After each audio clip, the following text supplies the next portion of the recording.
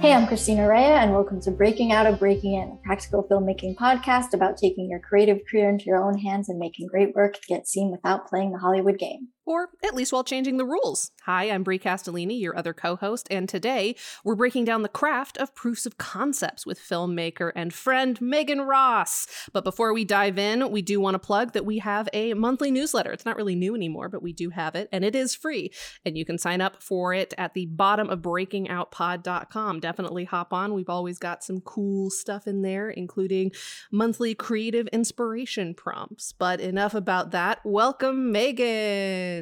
Thank you. Thank you, Brie. Thank you, Christina. Thank you for having me. Also, a good reminder, I didn't know you had a newsletter. Now I'm going to subscribe because I follow you all in all the other places. So you got to get the trifecta, the Instagram, Twitter, and newsletter. Yeah. Otherwise, are you a real fan? Not yet. Nope. Well, you're not a booby. You're not an official I'm not a booby. Yes. I want to be embraced by the boobies. Well, this is a good first step. So how about you introduce yourself? Who are you and what do you make? Yes. Who am I? Oh, still wondering that in my 30s. My name is Megan Ross. As mentioned, I'm a filmmaker, writer, director, producer, comedian, sometimes activist when I'm not burnt out, middle child, which explains a lot of the previous titles. I've basically tried every medium in comedy. So started in like sketch, improv, stand-up, humor essays, then finally got into sitcom writing, feature writing, abandoned that, and then focused again on late night stuff. When I moved to Austin, I started in New York, moved to Austin, and got into film here. Because I was like, I have all this stage show stuff. And, we would film the late night show, but it like live production is rough. And we always try to improve it, but it's rough. Yeah. It's a whole other animal. Yeah. I'm like, I have some humor essays. I have some like written stuff. And then I have some scripts that'll never see the light of day. Like I need to have something I can actually freaking show. That's like, this is my tone. This is the work I'm trying to go for. So I made my first short in 2018. Only wanted to be a writer producer, asked my friend to direct it. Maggie Berger, shout out. And she was like, nope, you're directing. Thus, I became a director and I love it even more than producing. But so now I'm mostly doing, I would say, a mix of like comedy shorts, sometimes dark comedy, and then half-hour sitcoms is like the space I'm trying to play in. So trying to position myself as a TV writer / director, knowing that the director piece is a lot more ambiguous in how to pursue that. And I know you guys did an episode about that, like TV directing. So yeah, that's where I'm at.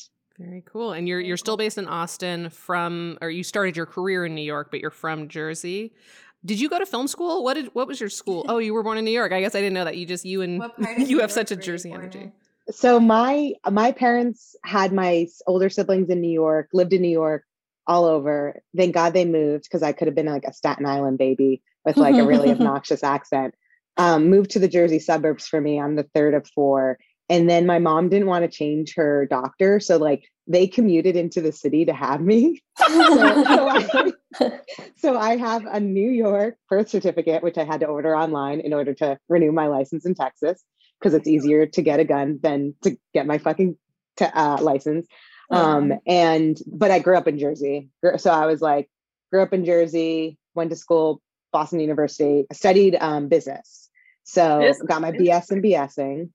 I never thought of myself as a creative because I was like the one nerdy, like the smart, like not even smart, but just like the hardworking student of the family. My other siblings were in like, my sisters were in like fashion and beauty. And so was my mom. My dad was in the food industry. My brother changed his major 100 times and eventually landed in film. And then I just always loved comedy. Consumed it like at a young age, just loved like all the old, TV land stuff, like weird stuff, like Strangers with Candy, sketchy stuff, like Kids in the Hall. But never thought I would be in that space. Like I was like, I'm going to be a lawyer. And then that was in high school. And then I was like, no, I'm going to fall into business because my mom's like, study business, that can apply to a lot of things and you're good at math.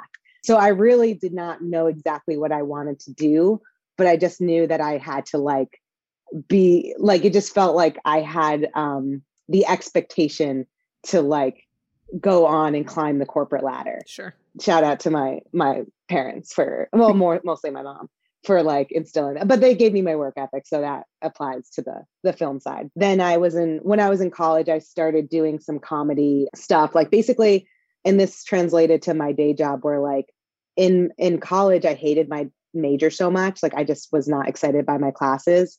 I minored in advertising so that I can get some stuff from the comm school. And then they added a TV and film minor, but wouldn't allow me to switch because they're like, I was a sophomore, maybe a junior, and they're like, you don't have time to do it. And I'm like, I will literally take classes in the summer. Like I want to, like they just didn't allow it. So I was like, cool, I will just get that experience outside. I studied abroad, and I think that was my first like film related internship. I interned at Universal Pictures International Office. So in my mind, I was like, okay, this is how I'm going to get close to TV and film. I'll be in the marketing department, you know? And so I got to work on marketing campaigns for Scott Pilgrim vs. the World and Kick-Ass and the OG Despicable Me. Have not seen a single Despicable Me, but did an international marketing deck for them. And then came back home. And that summer I was like trying to get an internship at NBC because this is like the heyday of the Thursday night comedy lineup. Like basically what I didn't realize at the time is that like The Office made me want to be a TV writer. I was just like, so, and I got into it because I thought it was a TV version of Office Space. And so like, I wasn't even like a genuine like UK fan or anything, but I consumed both versions. I memorized the deleted scenes of season 1 and 2 DVD. Like I was a freak, like going from high school to college. And so I would just like try to fill my extracurriculars and my internships with that like TV and film education. So I interviewed at Bravo. This is also the heyday of Bravo, like Real Housewives building up. Andy Cohen went to BU in the comm school. So I was like, yeah, like I'm going to work in The Office. I'm going to, you know, work on these cool, weird shows that are scripted, but not scripted. And I think the reason I didn't get the internship at Bravo, or at least I don't know what happened, is like, that was the one time I forgot to send a thank you email. And so it's kind of, but I'm glad that it didn't work out that way, because the next best thing was that I got an internship at TV Without Pity, which was owned by Bravo, which meant that, so it was in the 30 Rock building, but they were, you know, an independent website. It was for those out listening out there, TV Without, I forgot what the fans were called, but basically this is like an old school, one of the first, I think, websites that would recap shows. So they did like Survivor and Dawson's Creek. And then they expanded into film, and I got this internship. I remember it was like, I knew I was in the right place because I was able to like say the phrase vampire porn in my interview, because we were talking about True Blood, and I'm dating myself. But so the bonus of me getting that job, not only did it like propel my comedy writing style, because it was very, you know, snarky, like I basically digested the TV news. That was like, Twitter was becoming a thing, so I had like all these lists where I just follow all of the TV news and film news and journalists, and then I would recap the news every day in a snarky manner. And the best part is that we got to review Bravo shows, and we could talk shit about them because we were a separate entity. So like, even though Bravo owned us, the perfect system. Yes, the perfect system. And so once I graduated, I thought I'd be able to go back to TV Without Pity. It was a very small team, like 4 or 5 of us. But unfortunately, based like on the timing and someone else coming into the role, like there wasn't a spot for me. So the only other job I had was as a media buyer, like job offer. And so that was basically being a middleman between the TV networks and the clients. So I was buying TV commercials, negotiating TV commercials. And I was miserable because it was like the business side of advertising. And although it was like a weird time, because like I got to go to the upfronts, which like what 22-year-old in like a disgustingly designed Forever 21 dress gets to go to the upfronts, like, yeah, and be like mingling with like Mindy Kaling, not really mingling, just like breathing the same air. But so I was miserable. I started sketch classes then at UCB. I knew I was like just a super fan of all these things. I didn't really know where I would end up in the comedy space. I think I still was like, I'll work on the business side. Like, I want to work for, at the time, IFC was building up their comedy lineup. So I was like, I want to, I didn't get a job at NBC, but yeah, so I started taking classes at UCB, as one does when they're miserable, and doesn't realize that like that will also later on be a source of misery, but for different reasons. But it was really a changing point for me. I do have to credit the theater for that, because it finally pushed me towards like, oh, I am a creator. Because from sketch, I took improv to like help with my sketch writing skills. And then my boss at my day job, my first day job, was like, hey, you're miserable. You should go talk to the other networks that we have relationships with and see if there's a job on the network side. And that's how I ended up at Sundance TV. So like, to answer your question, no, I didn't go to film school. But that's a valuable story, because I think one of the things that we really want this podcast to do is show people how many different ways breaking in looks. And a lot of the times, even people who we would consider having broken in aren't. I guess also just for like transparency purposes, the way we know Megan is because she is a fellow Seed and Spark person. She sort of took over Christina's job when Christina left. Megan is like the head of creative cousin success title now. Of Christina's job. Like I exactly. Yeah. You absorbed Christina's job and someone else's job and somebody else's job, but that's your day job currently, right? That's your only day job currently? Yes, it's my only means of income. Relatable, and moving on. So I want to come back to Sundance for future reasons, but obviously we are here ostensibly to talk about proofs of concept and sort of the craft of them, the strategy of them. So really briefly, before we get into the details, can you tell us what your proof of concept is? Logline, what it's a proof of concept of? Yes. So unrelated to my day job at Sundance TV, because I got nothing out of that. 2020 is when I got back into screenwriting, pandemic, blah, blah, blah. But so I got into the Sundance Episodic Lab and in 2021, and I developed this new script idea. So that it's Here to Make Friends. So an anxious, aging millennial, Arab American, Austin transplant goes on a mission to find the platonic love of her life when she realizes she's never had one lasting female friend, but she must learn to befriend herself first. So this is actually an idea that started as a web series in 2018. And so the evolution of this started as a web series, applied to a different fellowship with it, didn't get anywhere with it, put it away. And then I thought, because it's such a simple concept, it's a friendship rom-com, essentially, I didn't think I was ready to write it during the time that I started writing. Like, I applied to the Sundance Episodic Lab with another script, like a finished script. And then they told me in the final interview, oh, that like, you don't have to work on the script you apply with, you can bring any idea. So I pitched Here to Make Friends because I was lucky that at the moment I was in a writer's group, and after the first comedy pilot I wrote in that group that did decent, like in the script competition space, I was trying to outline my next one, and it was going to be a half-hour animated comedy, taking a feature that I had written years ago and turning it into TV show. And I was not breaking the story. Like, it was not working. I kept bringing in my beat sheet, and I don't even know if I got to outline phase, but I was not breaking the story. And I basically like had this realization, like after like a tough writers group feedback session, I was like, okay, I'm moving on to the next thing. Like, it was clear, like, this isn't the thing I was meant to write, because at the same time I was trying to break that story, I was getting so excited about this Here to Make Friends idea, and like building up an iPhone note list and a Google Doc of research and like ordering books and all that, like getting really in the weeds on it. But in my mind, I was like, Here to Make Friends is going to be, my flea bag, in that it's going to be a simple concept, but I have to be a way more polished writer before I can write something so simple, because simple has to be excellent. And that's why I didn't write Here to Make Friends immediately.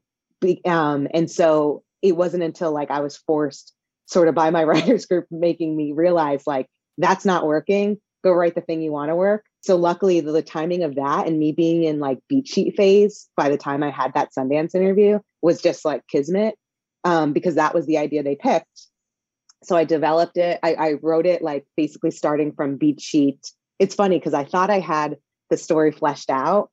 And then they were like, you're like, we're rebreaking this. Like I thought I was like farther along in the process, but it was good that I had a project so raw, because some of the members of the lab were brought in like scripts they'd been working on for years, like fully fleshed. And that must have been a lot harder to let go of like characters they've lived with for so long.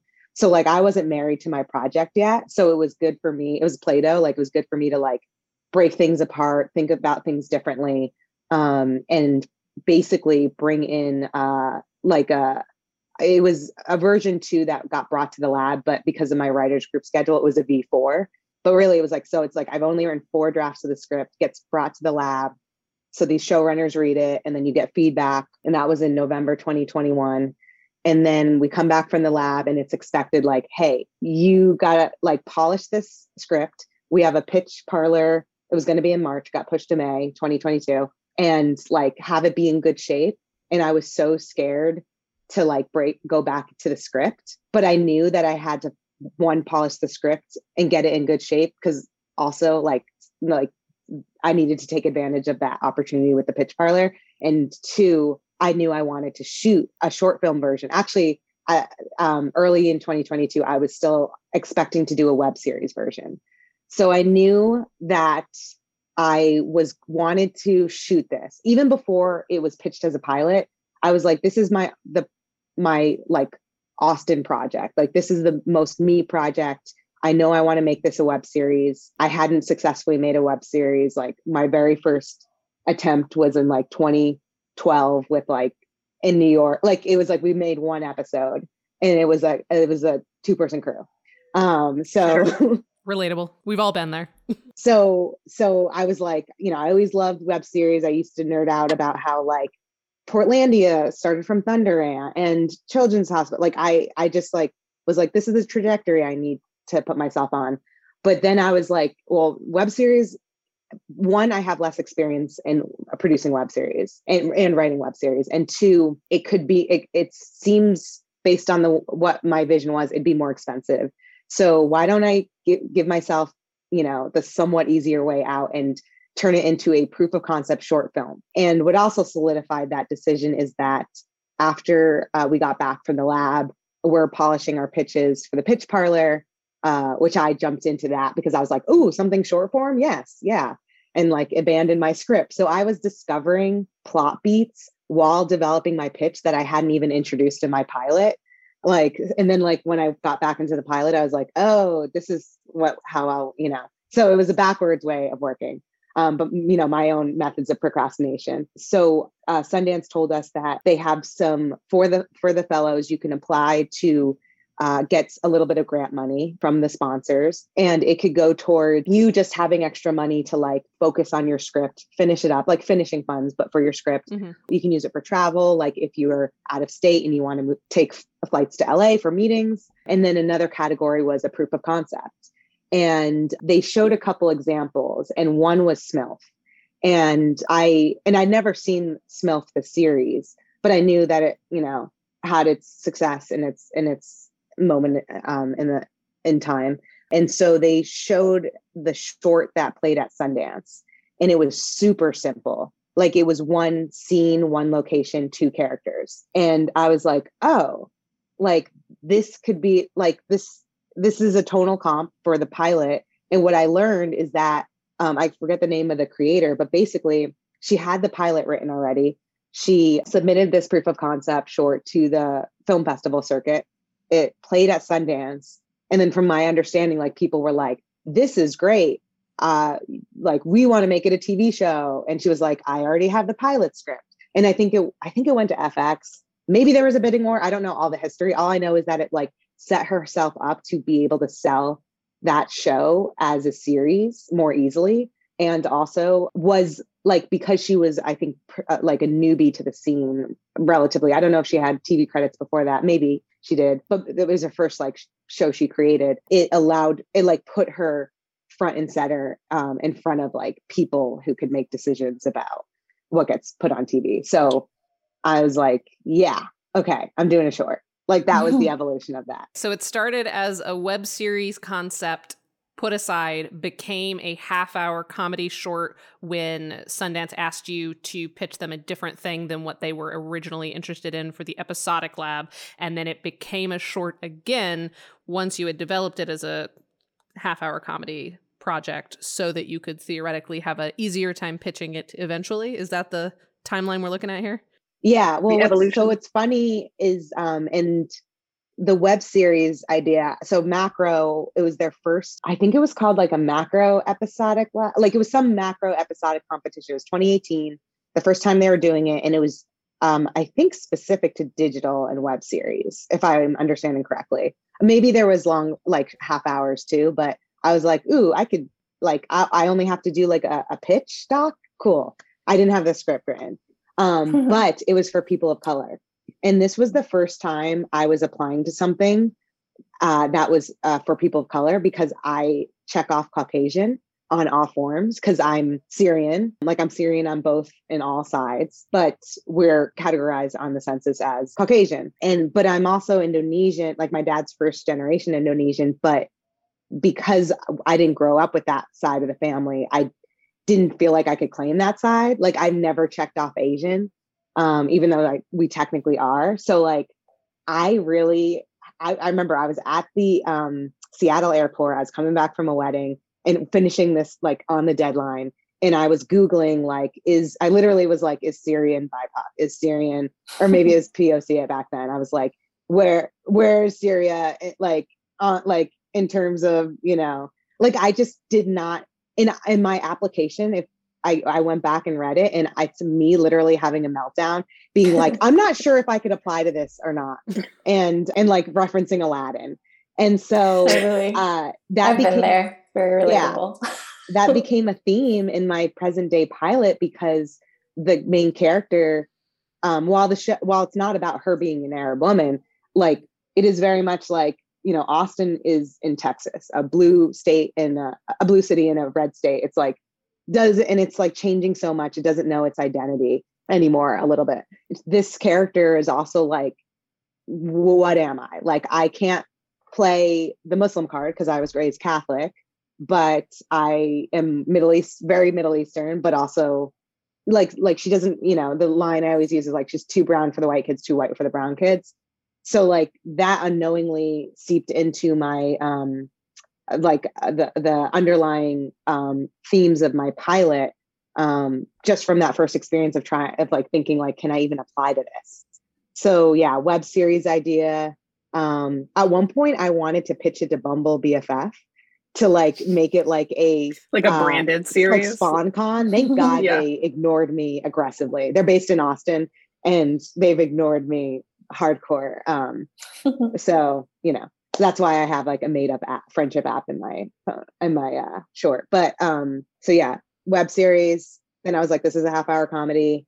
And then from half-hour comedy, short film proof of concept that can live as a standalone. What's the runtime of that version? Right now we're at 11 minutes. We're still in post. So I'm thinking it'll be like 10 and a half to 11. Like I was like, my last short was 13 and I was cut down from like 25 or 20 at one point.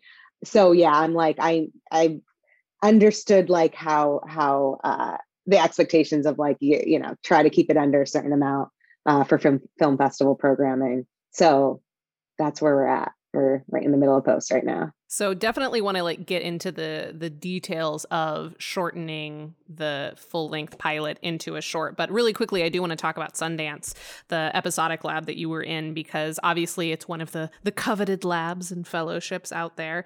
And I imagine some people are surprised to hear that like you got into a script writing like lab opportunity, you had this opportunity to pitch, and yet you're still doing the indie film grind, possibly gearing up for crowdfunding for finishing. So like, you know, it's not the be all end all that I think a lot of people expect. So can you tell us a little bit about your experience like in the lab? Anything you learned from having to switch your pitch midway through interviews and you know, your kind of takeaways from that? Yeah, I know people are so sick of hearing the term imposter syndrome, but like, I've been doing comedy 10 years at that point, and I was so comfortable with the rejections and hearing no from things that I thought I was a good fit for. My DP of my first short, Hui Bing Law, shout out to him.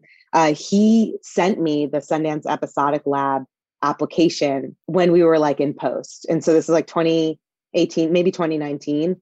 And I was like, thanks, but no thanks, because I wasn't ready. I didn't have a script I was proud of. I wasn't like,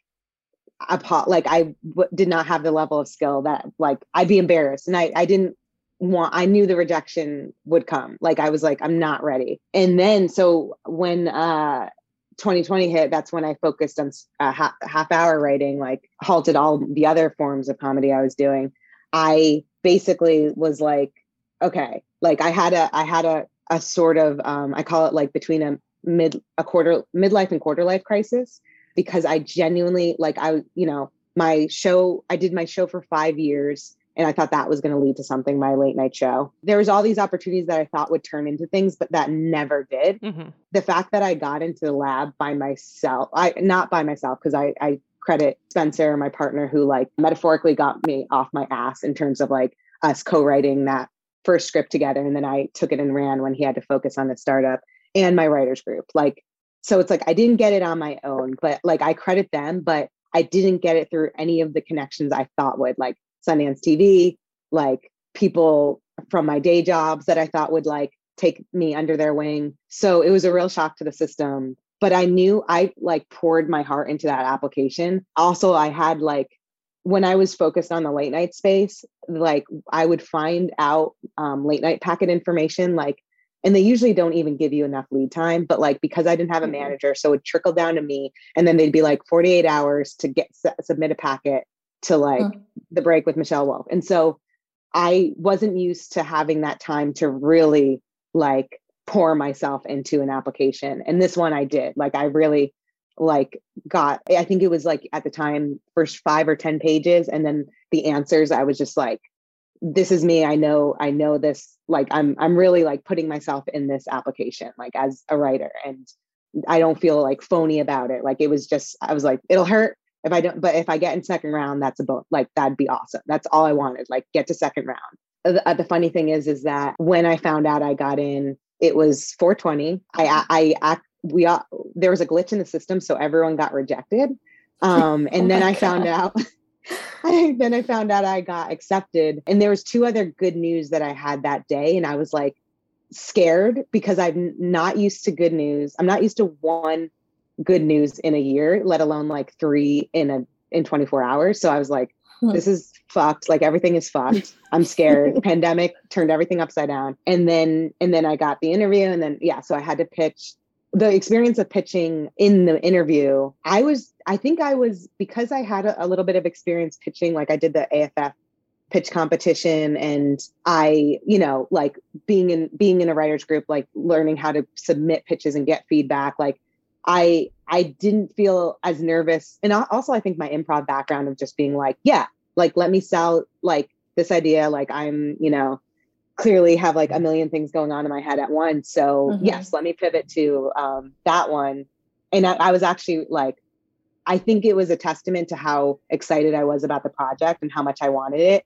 Because if I was pitching if like they happened to have the final interview a month before, and I was pitching that like half hour dog celebrity influencer animated comedy that like I think Fox ended up like putting out like an hour after I gave up on that script. And I think they would have been like, what was that?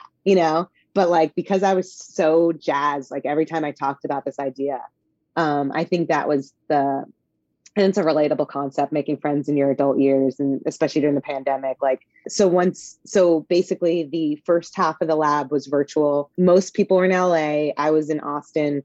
There was one writer in between Chicago and New York, and then a second writer in New York, but then moved to LA. So it was nice representing the whole state of Texas. And we basically started from scratch. Like it was like the first deliverable was like, send us pretty much everything you've got. Like some people had scripts, some people just had pitches or beat sheets. So I sent them like, I had like fleshed out like a little bit of a version of a series Bible, because I had fleshed out some season arcs too. And then so basically it'd be like, you submit one deliverable, you get feedback, you have a feedback session with them, and then you move on to the next deliverable, and you're just revising on each deliverable instead of like bringing in multiple beat sheets the way like my writers group might do that, where it's like, we're not going to like tell you you're ready to move on until we feel like you're ready. Usually usually there's like a consensus of like, you're ready to go to pages. But with this, it was like, okay,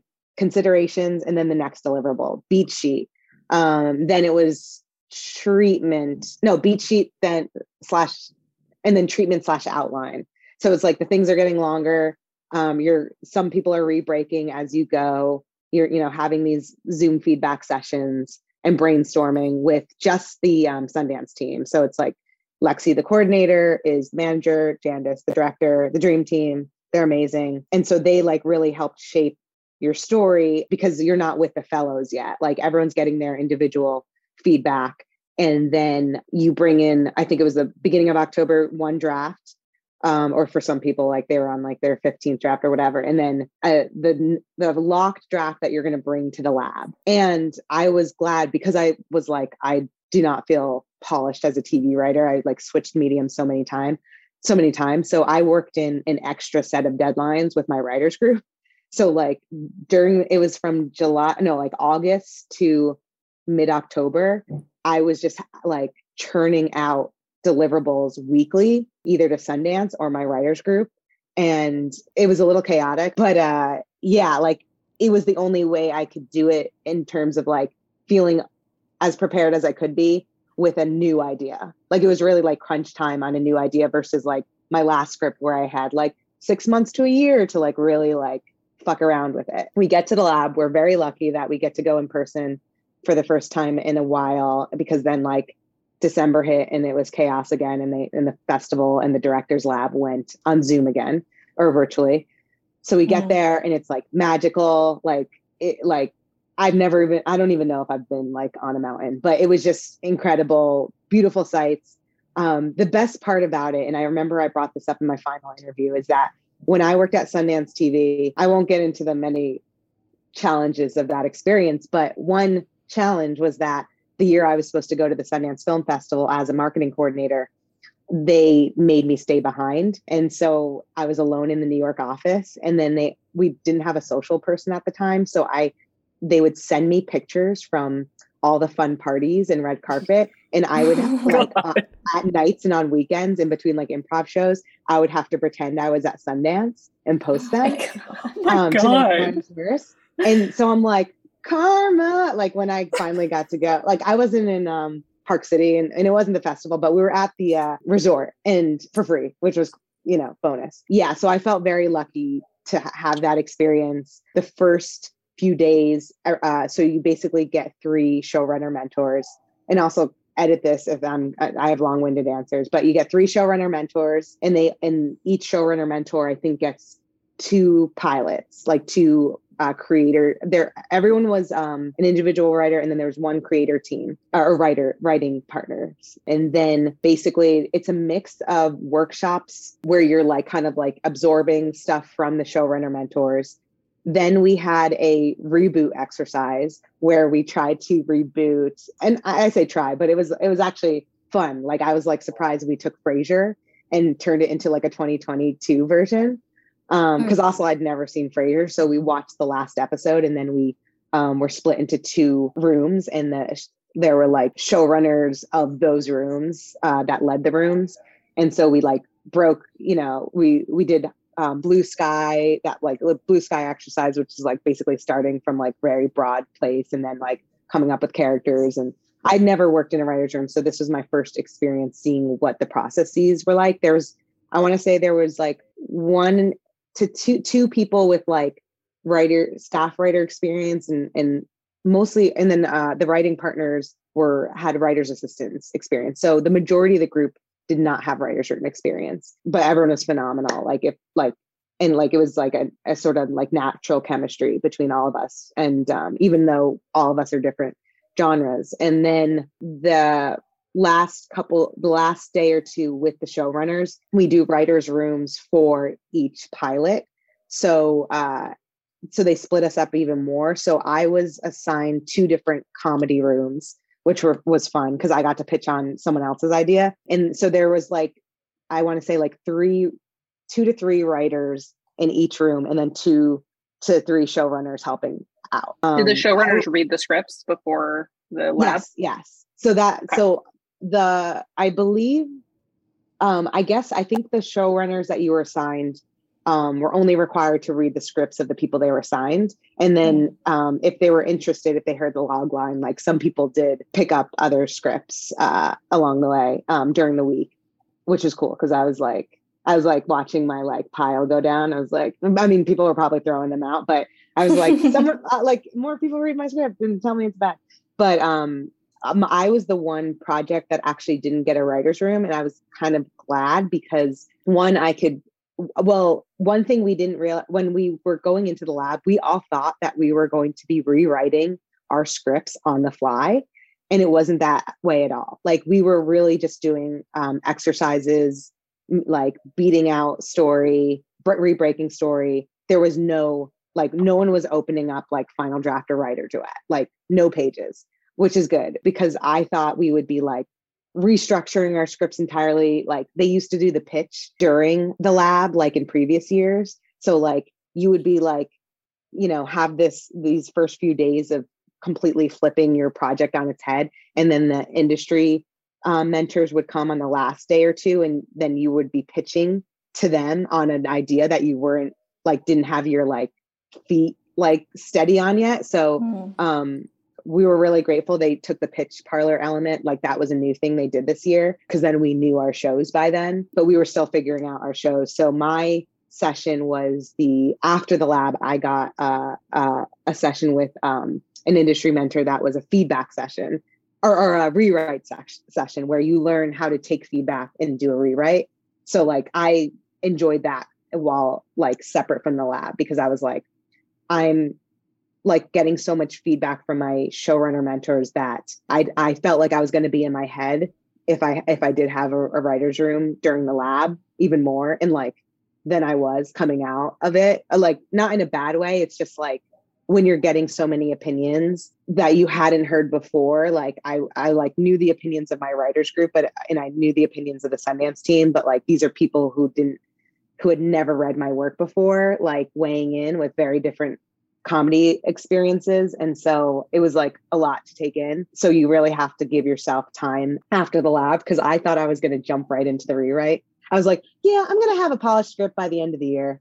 And I think one of the generals I was on there, that's not how people do it, in the lab. So then we came out of the lab and then it was kind of you're not on your own, but you operate independently and can request meetings with the Sundance team as needed.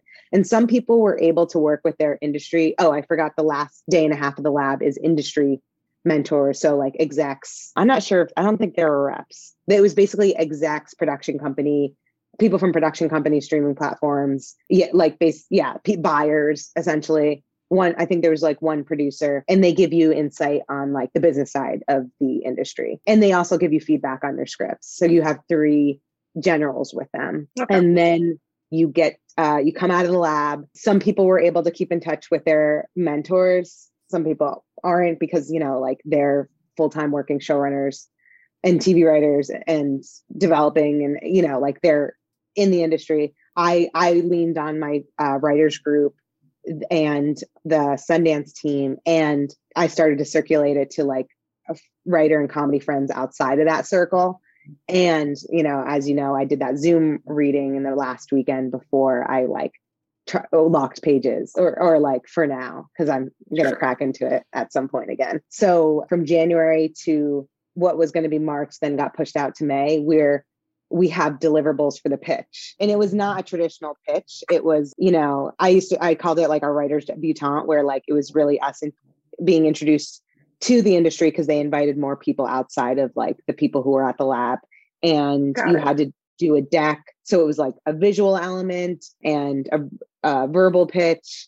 But it was only 7 minutes. I think it was 7 minutes. So it's not like you couldn't go into like a lot of specifics. It was like broad strokes pilot, broad strokes season 1 character arcs. It wasn't like a pitch I would immediately take into a like pitch meeting with a stream. It was like elements of it. And this was intended for feedback from the like industry people that had already seen bits of it and were new. Was like how were they billing this to you on as like participants? What did you expect to come out of it? So the feedback, we only got feedback from like internally. So we'd have all these deadlines, just like the first part of the lab, like elements of the pitch, elements of the deck.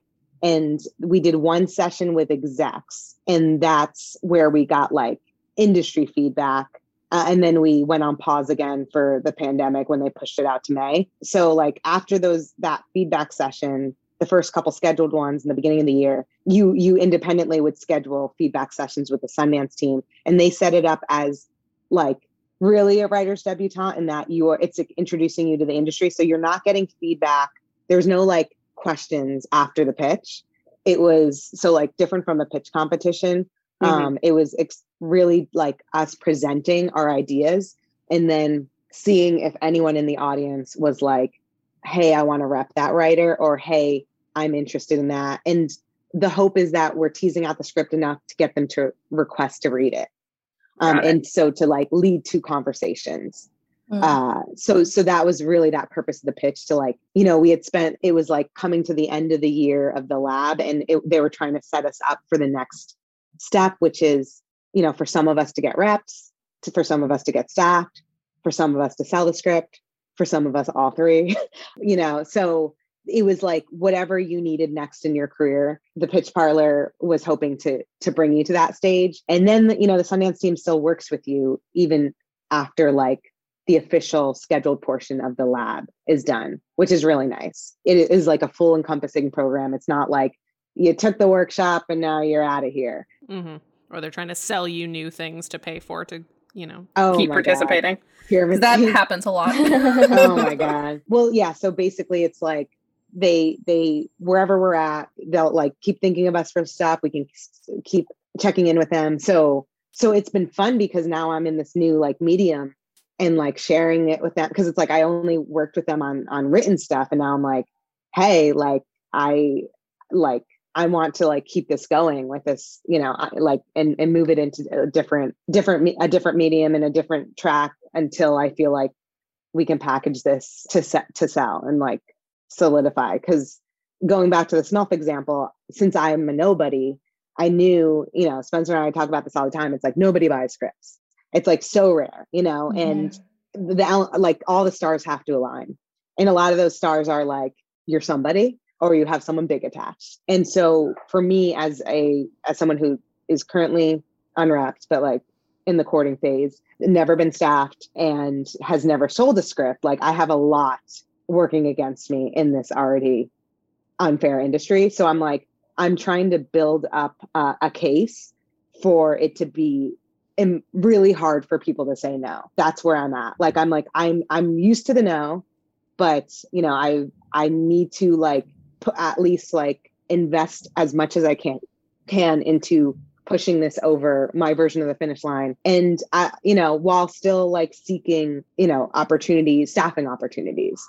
But yeah, I was like, it's happened before. I'm not saying it will definitely happen for me, but it was also like, I wanted to also experience the film festival circuit after having only done it in the pandemic. So it's like hitting on a couple goals for me. Like I wanted to direct something again. Like I was like, this is the one project I would actually star in and direct, like there was like a couple goals that I hit on beyond just making a proof of concept of the pilot. Totally. So when you're having these sort of like meetings, because I know you've had some meetings, you've had some that were like officially scheduled and some elsewhere, have people brought up that like it would be really helpful if you had a visual component? Like has the concept of a proof of concept come up in meetings that you've had? I would say with some people who knew that I was a director and did both short films, because like the majority of the people in the lab are writers. And some are like writers / comedians. There's one woman in the lab, Elizabeth Palmer. So she had a feature at Sundance Film Festival that she wrote, but she didn't direct, but like she had a strong influence on. So like she had contributed to like having like a long form piece made. And then there was another Gianna in the lab who is a filmmaker.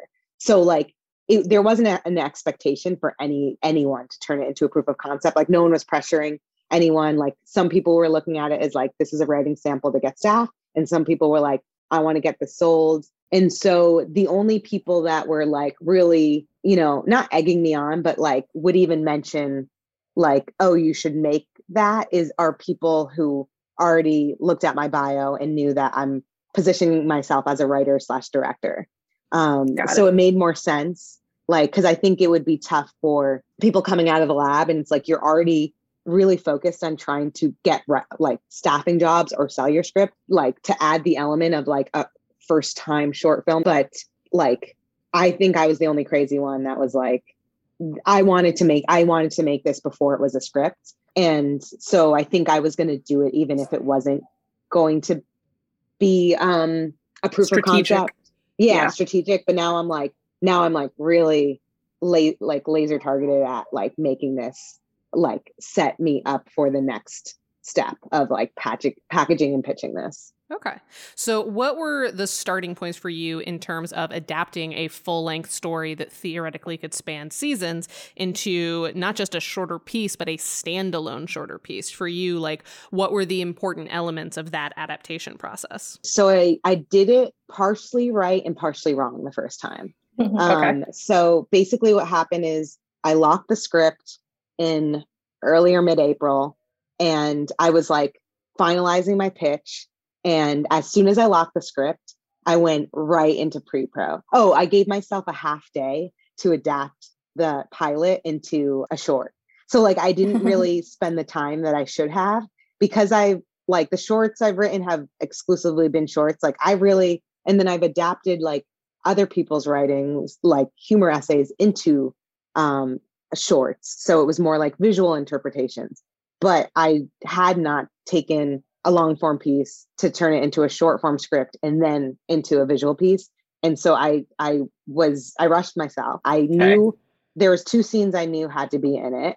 The friendship breakup scene and this set piece that I was like obsessed with this scene because I thought it was like, it would be so silly to see like actually shot. And then I was like, and I'll figure out what to do in the middle. And so I wrote a couple transitional scenes. The friendship breakup in the pilot is at a Boy Genius concert at Mohawk, which is a venue in Austin. So I was like, can't afford that. Like I knew right away I had to adapt that to be more producible. So when I adapted that scene to a more producible scene, I didn't think about the elements that weren't translating between that environment and what became like a brunch environment.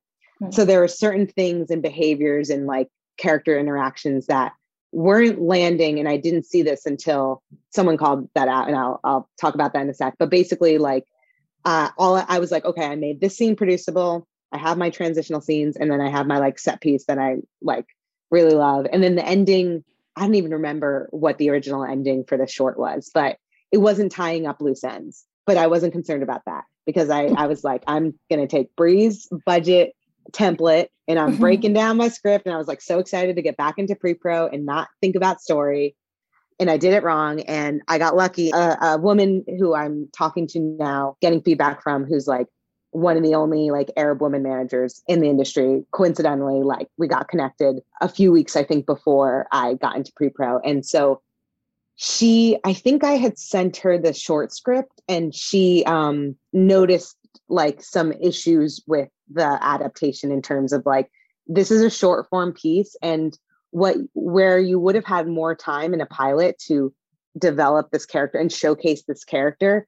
Now you like took these scenes and like bookended them, and you didn't, she didn't say this like this, but basically I didn't think about what I needed to put into this short in order for a different audience to understand who this character is and not like just hate her guts. Mm-hmm. Like I didn't think about the fact that like I'm smushing character development into a third of the pilot now. Sure. And like it's a proof of concept. So like I need to set this up as like for people to understand that what I'm going for in the long form piece. People have to like the character at the end if they want to see more of her. Yeah, I have to set up the engine, and I have to work on the story engine in the pilot still. But anyway, so we were going to work on getting feedback on the pilot to like see how we work together and as a potential manager client.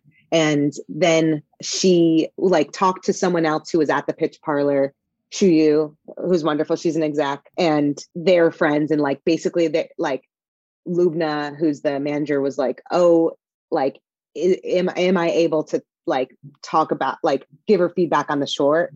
Or is this like stepping on, you know, I don't know. Like she wasn't sure if she should like intervene because I was like going straight into pre-pro and we were shooting in like a month.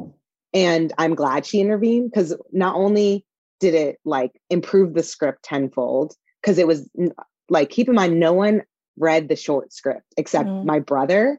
And I think like my producer, who are wonderful, but they're directors and producers. So they're like looking at it through a different lens and not necessarily like the story development lens. And so not only did it improve the script and like fix the problems that I was blind to, it removed a very complicated scene. And we were going to try to figure out a way to write ourselves out of that. And I didn't know how yet, while still maintaining like this other piece that we needed to basically like push the scene forward.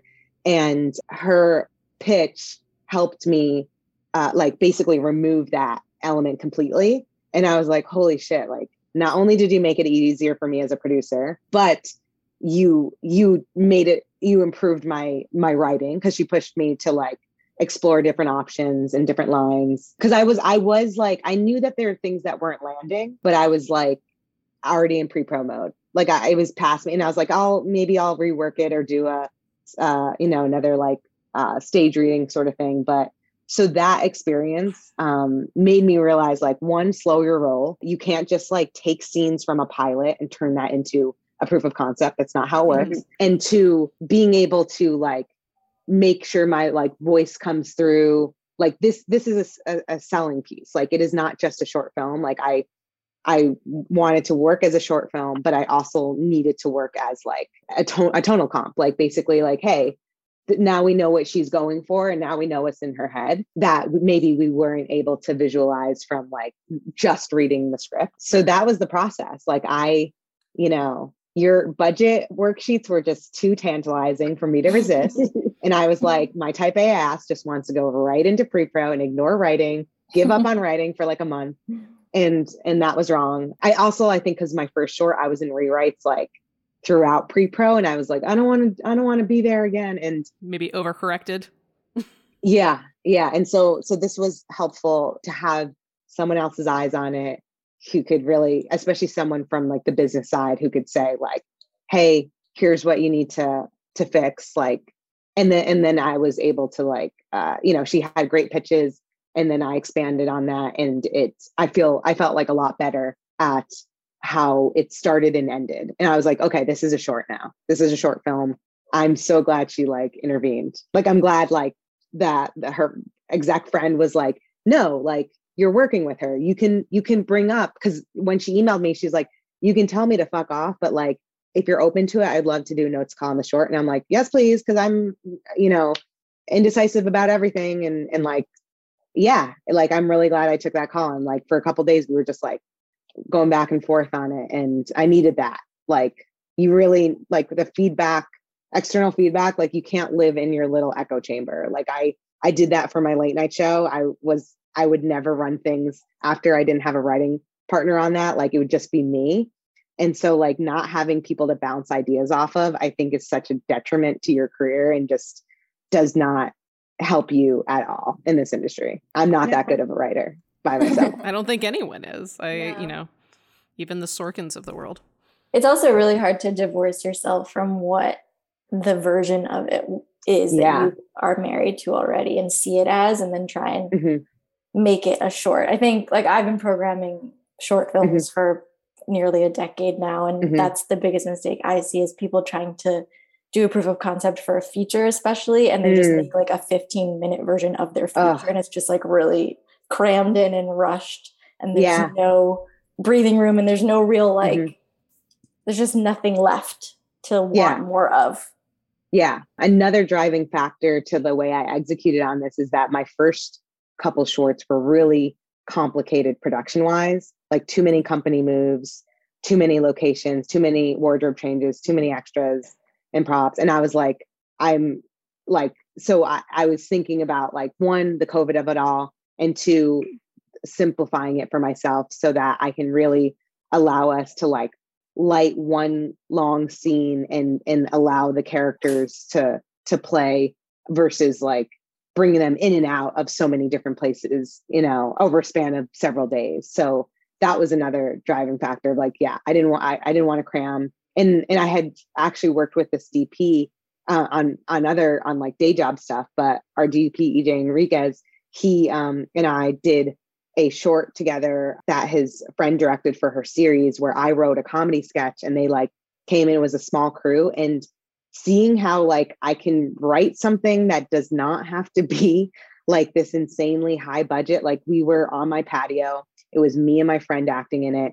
There was like 2-3 props. We're in our clothes. There was a DP, a director, a PA who handled lighting, gaffing, like grip and sound.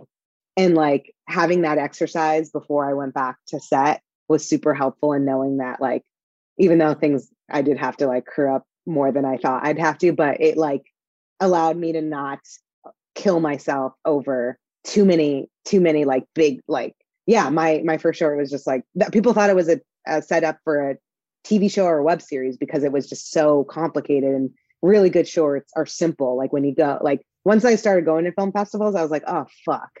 I was like, oh, this is how it should be. Like 1 room, 2 people, like 2 rooms, 3 people. Like, just like a snapshot. Like, so I'm learning, I didn't go to film school, so I'm still learning like these different mediums and how to improve and really nail that, the art of it. Yeah, no, I mean, that's how a lot of us, I mean, I never technically went to film school either. And most of my education was on set.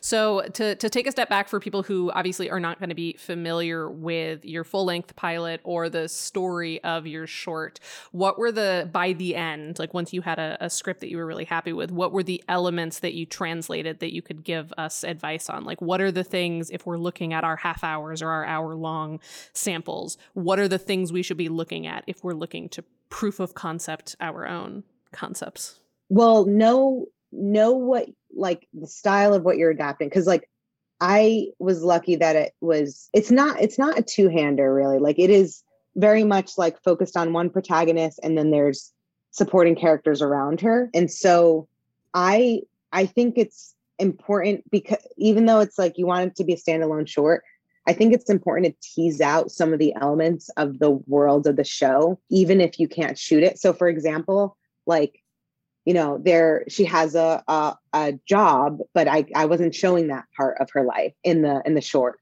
So I incorporated into some on-screen graphics of like, because she's making like a potential friendship outreach list. And so she puts like her boss and her mentee on there and her dog. So like I worked in characters that you didn't see, but we're setting up like her long-term boyfriend. I just had him do like a VO because I'm like, I don't want to add another, because like we're not giving him a scene. So it's like, I slipped in these little elements of like the full series because I knew I couldn't really write it in a way or in an affordable way that could give those truly people include them. The time that they would normally get in a half hour. So that was one thing I learned in the process. Cause like between the original script and the locked script of the short, like that was a new element where I was like, oh shit, now I have the time and space to like tease out these characters. I keep saying character development, but because my show is character driven, and I think that like you have to go based on like what kind of show do you have? Is it plot driven? Is it character driven? And then it's hard to do it. I think it's easier to do plot driven in a short because like, you know, like you get to tie it up at the end. I think it's harder to really be able to show like a life cycle of a character in a short. Most of them, I'm speaking broadly, but I think that's the challenge is like, what are the biggest takeaways of your pilot that you need to put in your short in order for an audience? And if you're, you know, trying to sell it, like potential buyers to know exactly what type of show this is. Cause that's a hard thing, like to watch a short film and be like, I can see this as a TV show, or to watch a short and be like, I can see this as a feature. I think that's not as easy as everyone thinks. So I think it's like, what are the most important elements of your show that make it like one unique to your style and your tone and your voice, and that has to shine in the short, because like there were certain jokes that weren't landing in the short, so like I was like, well, I want to make sure my voice is still in here, so I'm gonna like rework some of these lines in the dialogue, I'm gonna rework some of these character interactions, but I still can see this living in like a pilot version. Like, so you're kind of doing like you're thinking about it backwards, especially because I changed the friendship breakup scene significantly in the short version. And I'll probably go back now and rewrite that friendship breakup scene in the half-hour pilot.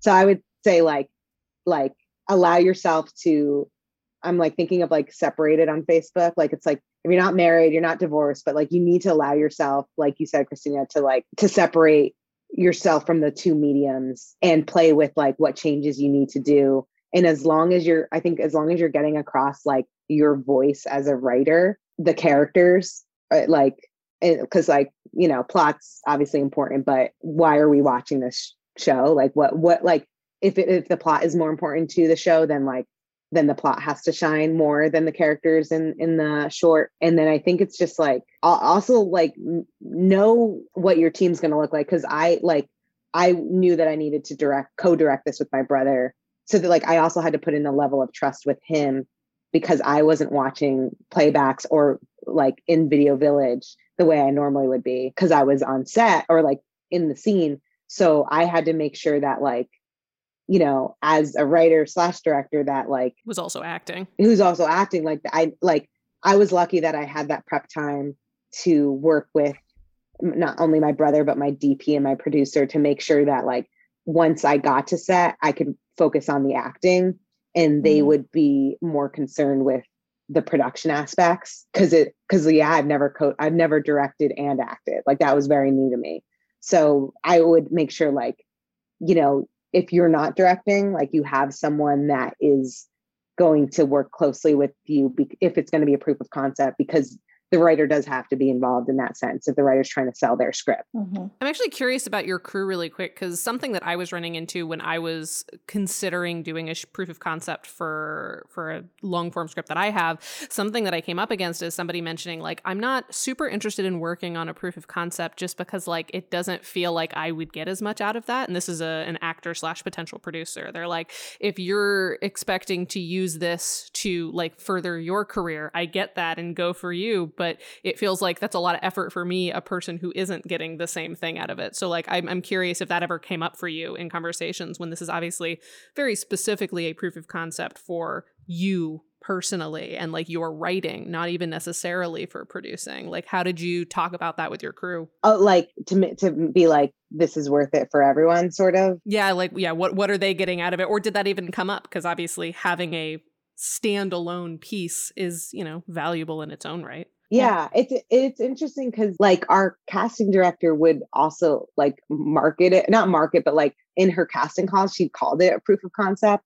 And I would find myself calling it more of a short film because I'm like more familiar in the short film space. But like, and then my DP would be like when I was in the like, I just want this to do well in the festival circuit phase. My DP, EJ, the DP, would be like, so we want like, you know, we want to sell it. Like we want to make these like decisions where we're like really putting it all out there to have this be like at the level of quality where people will be like clearly we invested the time, the effort, the resources into making this more than just something to put through the festival circuit. Like this is meant, like we want this to go beyond, like we want it to be, essentially it's like we polished our pitches for the pitch parlor so that people could, it was a tease for people to request the scripts. And now this short film proof of concept is an even bigger tease for people to be like, oh, let me see the script and let me consider it for whatever. So yeah, I think most people were just like, hey, like this is a short film, who weren't close to me. And then the people close to me knew a little bit more of the details of like, I want to sell this into as a pilot. And like, you know, the team around me, like I'd say like our first AD or DP or my brother, my friend who was the producer, like we all also wanted this to be like a level up for us in our careers. Cause we're all, you know, have day jobs and, you know, my brother and Lauren, our producer, run their own production companies. So they get to, but they do client work. So it's like, sometimes they get to do fun narrative stuff, but like what pays the bills is client work. And then my other friends, it's like a mix of like freelance DPs and editors. And so it's like, we got like, oh, here's a thing that made me treat it differently than like any other indie project, was that I didn't do indie discounted rates. So it wasn't like what's in it for them. I was like, you're getting paid for your time as you would for a client. So like one example, my editor, I'm always like trying to see like how much I can get away with like favors versus like, it's like I'm friends with people I work with. So I'm like, I want to pay you well, but I know you're my friend. So you'll like do something for me cheaper. But when my friends who are now full-time freelancers in the industry have to decide between like a paid job and a discounted job, like I basically like didn't want to rush this. So I was like, okay, I'm going to pay for your actual time that you would be billing if this was like someone else, like a real like production. And it's a real production, but like someone with money. So I think it was a mix of like, people were like, hey, I like the concept. I applied an inclusion rider. So I think that was a draw for some people. Cause I worked with some people I'd worked with before, and then whoever was new were referrals from those people. So like, it was kind of this nice community of people who had worked together before. It was all women, BIPOC and queer crew and lead cast. And so I think there was like incentives beyond just like, oh, I want to sell my pilot. I think it was people like, I put it all out there. Like everyone got to read the script. If they like, I didn't like tease anything. I was like, here's what we're working on. Like I was very transparent with my motives, but I was also like, but also this is a short film production by me and my brother, and we want this to be an enjoyable experience. Like this isn't just, it's a bonus if I sell this. Technically the primary goal of a proof of concept, but I think I'm like figuring out like how I'm going to end the sentence. But honestly, I love being on set. So like I sort of took off, once I got to set, I took off the, I want to sell this script like business hat. And I was like, I want to make a really fucking great short. And I didn't even think of it as a proof of concept. So it's like, I think in the before and the after is where I'm really going to like hone in on the proof. It's like, we're in editing phase and we're like, okay, what would Sundance accept basically? Like what would do well at South by? Because these are all like reach festivals that most of us had not gotten into. But I feel like for everyone, it was like a different reason. No one was, I mean, some people, they were probably like, it's a paycheck, but like we had some people like reach out who wanted to volunteer as a PA. And because I paid my PAs, but like some people were like, hey, like I can't donate, you know, but I want to donate my time. So it was embraced, I think, a lot by like the community in Austin that I knew. And then like the people that I met through not having shot something in many years here in Austin. So like I was like meeting new people because learning new day rates. That was a fun surprise. I was like, now I have my quoted cost. Now I know my actual cost. Yeah, I think it was just like, there's not just one reason that I wanted to do it. I wouldn't say like singularly it's a proof of concept. I think for some people, if that's all they want out of it, maybe that's not the best reason to do it. Like, so I understand your friend saying, I don't think it's worth it for me if that's the only reason they're doing it. I was doing it for several reasons. And one, not just to write myself on screen, but also like striking while the iron is hot, because I got this grant money. I got this like momentum from Sundance. I knew I wanted to shoot it anyway. And I knew one of my goals was to get into the Sundance Film Festival. So like, even if I never sell it as a proof of concept, like if I hit any of those goals, I'll be happy. Because, you know, what are the odds of any of those things happening? So I think you just have to have more reasons than just selling it as a proof of concept. I agree with your friend in that sense. And we talk about this. This is the last thing I'll say for this answer. But when people shoot half-hour pilots, I just think that's bad news. Like, I just think it's a waste of resources. It's really hard because no one's going to pick that up. Like, I think in that sense, it's like, just do yourself a favor and shoot a short version of that pilot and call it a proof of concept, because I think like wanting like indie TV is really kind of like a challenging concept. And I think that like, so in that sense, like, yeah, I would say like, that's not worth it. Yeah. It's not like a feature. If you shoot a feature, and obviously Christina has experience in this, like there are things you can do with a completed feature without having to like change a lot. There's really not distribution for TV shows. And even if somebody picks up your show, they're going to reshoot the pilot so that it matches what comes after. It's not like they're going to put your indie produced pilot at the beginning of a, you know, Netflix series. I'm like, has there ever been an example of that happening? And this isn't a drag at people who've done that. I'm just like, I've seen like excellent creators do it. And I'm like, it's just really fucking hard to shop that around. So like I think it's just benefits everyone, like financially and like just like energy wise. Like that's a lot to like, I don't know, like features are big things, but it's like, yeah, there's a path. There's distribution for that. Like there's career opportunities, but for a whole shot pilot, like, yeah, that's wild. Yeah, it sounds like don't let the proof of concept overshadow the concept itself. It's like I feel the same way about people producing full length, like 30-minute or an hour long TV pilots as I do people that spend like $50K on a short film. It's like, what?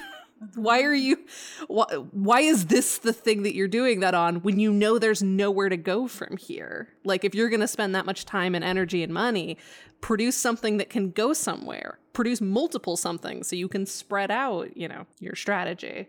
Something else I'm curious about, though, from like a producing and directing and maybe even DP and something else that would come up in conversations I would have with people is like, if obviously the goal eventually is to sell a version of this story that you're telling to a higher power, what legally and like on an IP level and even ethically, maybe like what are you promising to people? Because I think the conversation that I had that is I'm bringing this up with, you know, was about like a person who would be helping like produce from the ground up, and naturally that person would probably want a little bit more connection to the story going forward. And if like it got picked up and I went somewhere but then I couldn't promise anything else, that obviously gets complicated, and that's a totally fair concept. So like, did you sign contracts? Like what does that look like for you? Like splitting up the creative control and ownership over the short versus the script? Yeah, that's a really good question. So, and something my brother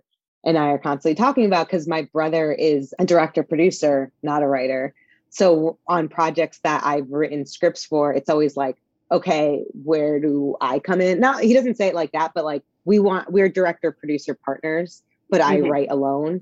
So, and like we can control like our indie projects, but like if I ever did sell a script, but just as a writer, it'd be a lot harder for me to attach. Like, I don't even know what kind of world that looks like in terms of being able to pick crew as like a nobody, at least. Maybe like it would be easier if I was older. I mean, not older. I was more established and like in a different position in the industry. But so that's been a challenge. I have thought, and obviously this is like thinking down the road, if something ever came of this, if we ever were even able to shoot a pilot, I do really want it to be in Austin. Like it's set in Austin. I don't know what types of control I would have over crew, but like the people I work with are like fantastic. And some have worked on professional sets, SAG, IATSE sets.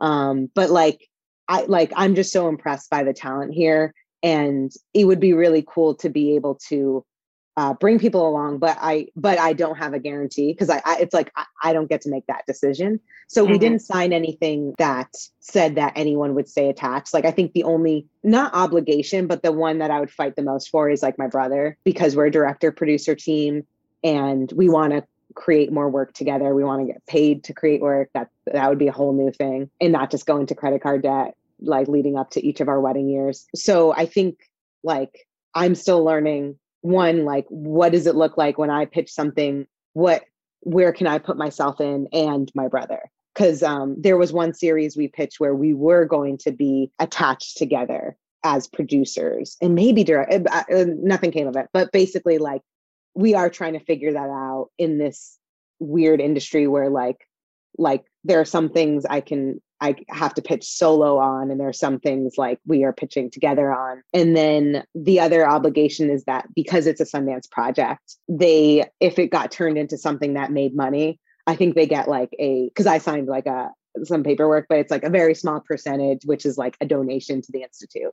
So that was the only obligation legally since it was developed in the Sundance lab. And then the other obligation is just like blood, DNA, my brother, like trying to, make good on like the work we've done together, and us both trying to break in, both like individually and together. Sure. That kind of goes back to why I think you should treat your proof of concept as a short, as its own individual thing, both creatively and as like the business strategy for it, because that's what you're asking everyone to be part of, and you don't necessarily owe them anything. Like any short could turn into being expanded or adapted. That's like, you're not making promises to the people that are working on that they're going to get to be part of the bigger thing that comes of it. Yeah. And of course there's like, it's always the director and the lead actors that benefit the most from any kind of film. It's like the producers are often overlooked, and the crew's definitely overlooked. And so that's just like the industry that we're in. Yeah.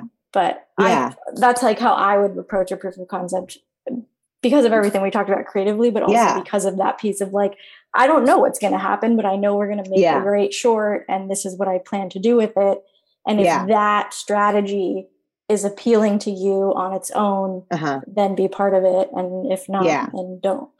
And obviously that's a good point. Like, cause I wasn't telling, I think I was initially saying proof of concept short film when I was like crewing up, but like, then it was very much like it's a short film, and I think the only reason I was like framing it as a proof of concept is because it was coming out of the Sundance lab. Like it was like the momentum of the lab, and there was like this attachment, and like so in the pitch deck there, like I go into like how this project came to be, and I think if it was another project like where I was like I want to make this as a long form piece eventually, but I don't have any like foundation behind the project, I probably would like say like this is just a short film, and like who knows what will come of it. But yeah, you're right, it's like you can't make any promises, especially like we're in Austin, so it's like we especially don't have that power in the industry to like just decide like who is on the short list of crew for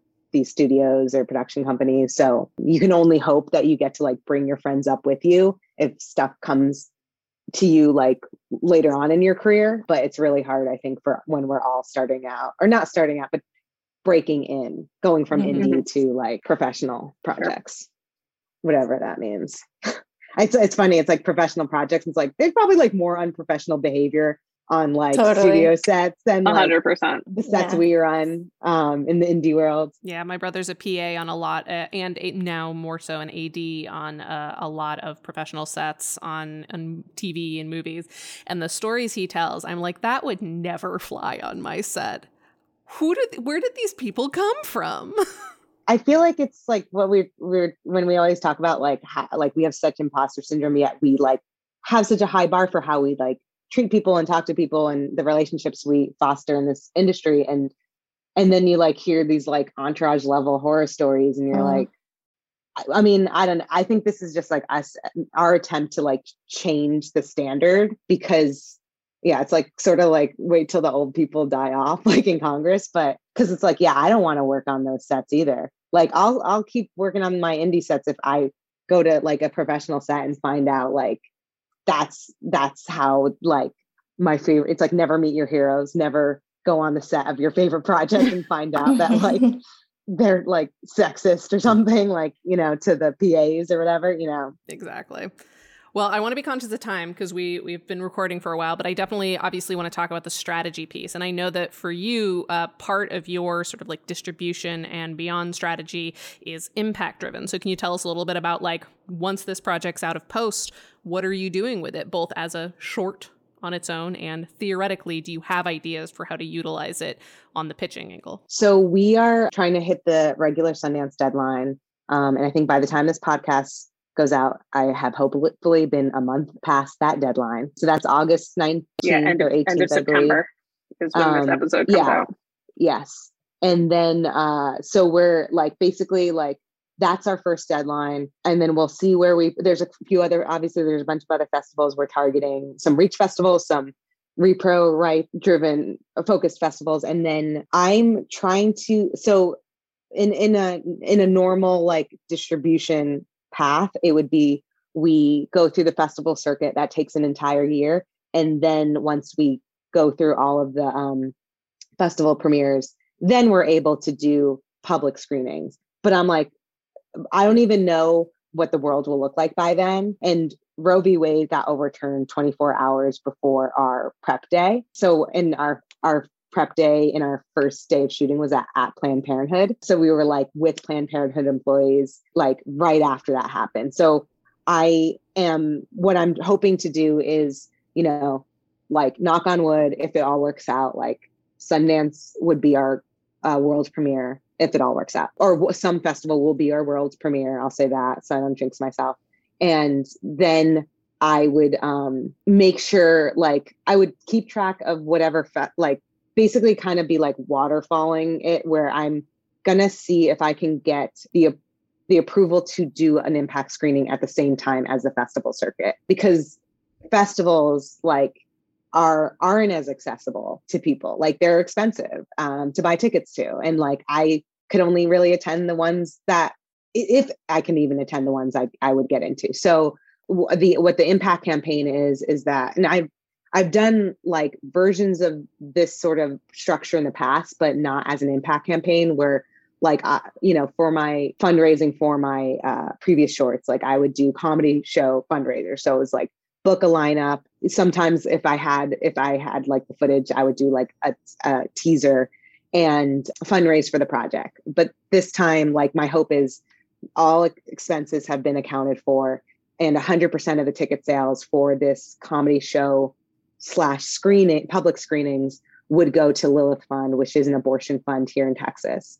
We worked out this plan because I talked to our contact at Planned Parenthood 2 days after the leak of Roe v. Wade. So it was like, there's always been these weird like timings of like, you know, how this project has like been worked around. Like, we were supposed to talk the day before, and then the leak happened, and so we pushed our call. So in that early May call, like, she told me one of the flags about my script was that by the time we got to post or distribution, Texas most likely would not be a state you can get an abortion in.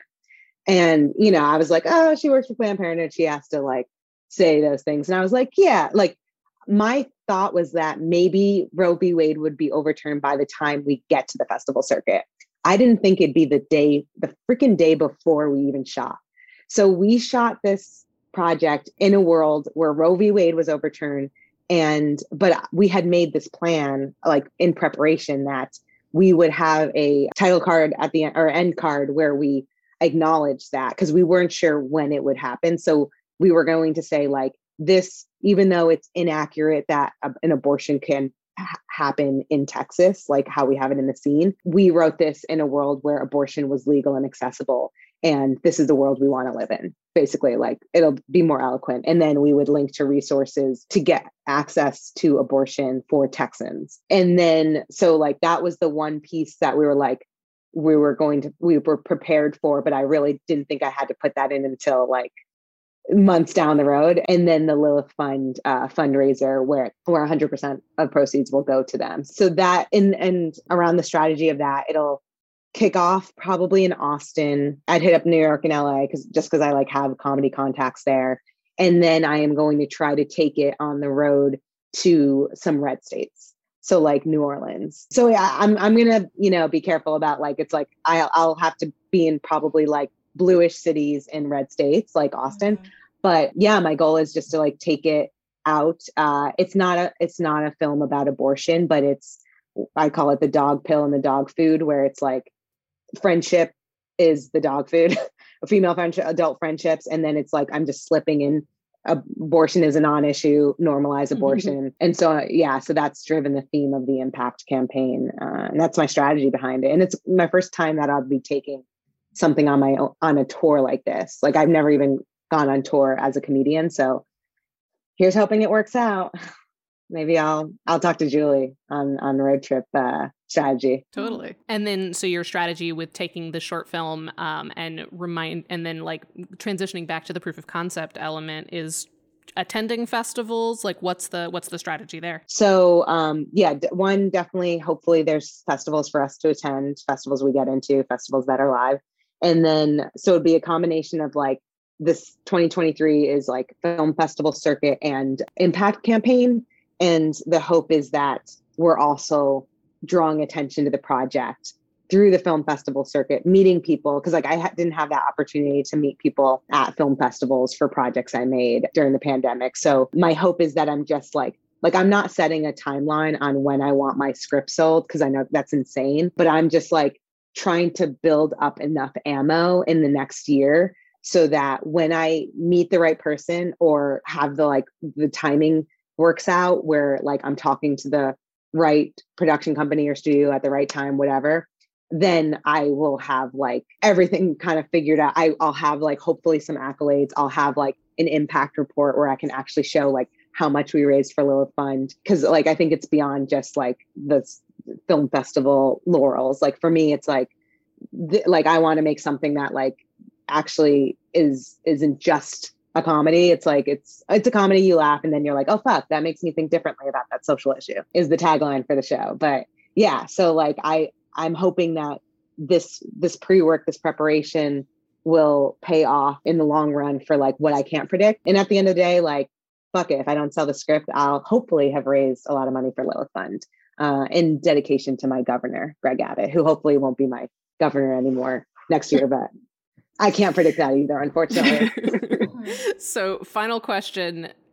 Would you recommend other people do this if they have a long form script that they're really excited about? Would you recommend producing a proof of concept? Immediate answer is no, because I think it's not because it's like, oh, I did it wrong. No, this is exactly right for me right now. But I don't think you can just say, it's like that question, like, how much would it take to make a short film? Like sure. Someone broadly saying it's not right for everyone. I think like for me, like applying to the Sundance Lab in 2018 was not right for me. Like I had to wait until I was ready with a script I was ready to apply with and in a better like headspace as a creator. I still like back then I still was like figuring out my voice. I'm still figuring it out today. So I think like the immediate answer is like, no, it's not for everyone. I think it's just like anything in the industry. It's got to be the right project, the right timing, the right sort of like elements in place. Like I had the support of Sundance and I knew I had some line of financing and I knew I had a vision for like my next project. And I knew I wanted to shoot something with my brother this year. Like there was like a lot of things that weren't just, as I mentioned, the goal wasn't just to sell the script. I had like 10 goals for this project.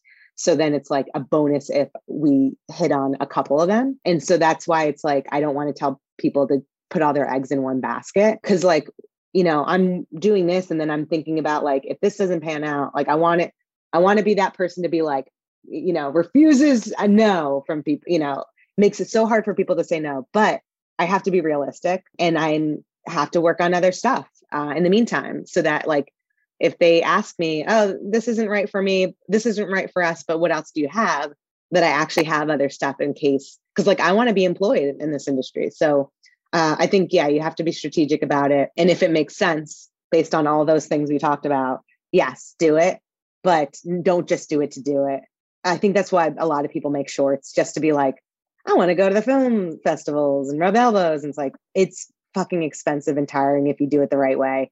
And it's too much for you to just do it, just to do it. Like, I think that's, you know, I don't know. Like, if you can get away with that, I know a lot of trust fund kids have like more credit to, you know, whatever, power to you, whatever, like you have all the power already. But I genuinely think like you really need to be strategic about like proof of concepts, because it's a big investment and of time and energy. And yeah. And it's not right for everyone. It's not right for everyone. Insert an analogy for something else. Clothes on dogs, not right for everyone. You know, like some look great in it, some look terrible. Yeah, and if anyone wants the budgeting spreadsheet that Megan called out earlier in this episode, you can subscribe to our Patreon at patreon.com/breakingoutpod, where it and many other templates for pre-production, for proof of concepts and beyond are available. Well, and with that, thank you so much for being here, Megan. Thank you. Thank you. Thanks for having me. Thanks for having this podcast exist. I like, you cover on so many topics where I'm like, yes, talk about that thing, because like it's fucking hard, and I like that y'all don't sugarcoat it and you're just honest. And yeah, because there's enough people giving you bullshit advice about breaking in. That's like, why didn't you get viral on McSweeney's? And I'm like, yeah, because that's within my control. Well, we're delighted that you're now one of our within our community of friends of the pod.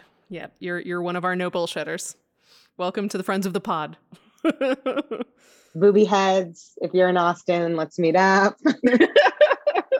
Thanks so much to Kelsey Rauber for our theme music, Kaylee Brown for our podcast art, Ezra Lee for editing this episode, and to all of you for listening. Links to learn more about them and our guest are in our episode description. And thank you to our Booby VIPs, who are our $10 supporters on Patreon. That's Kim Garland, Amanda Blunt, Anthony Epp, Kelsey Rauber, Norman Steinberg, and Brandy Nicole Payne. If you want your name on that list and or you want to have access to all of our bonus resources related to each and every podcast episode we post for free, you can subscribe for as little as $3 to our Patreon at patreon.com/breakingoutpod. Or join our free newsletter where we share a new creative prompt each month. Next episode, we'll be discussing our favorite tropes in TV and movies. Be sure to tune in.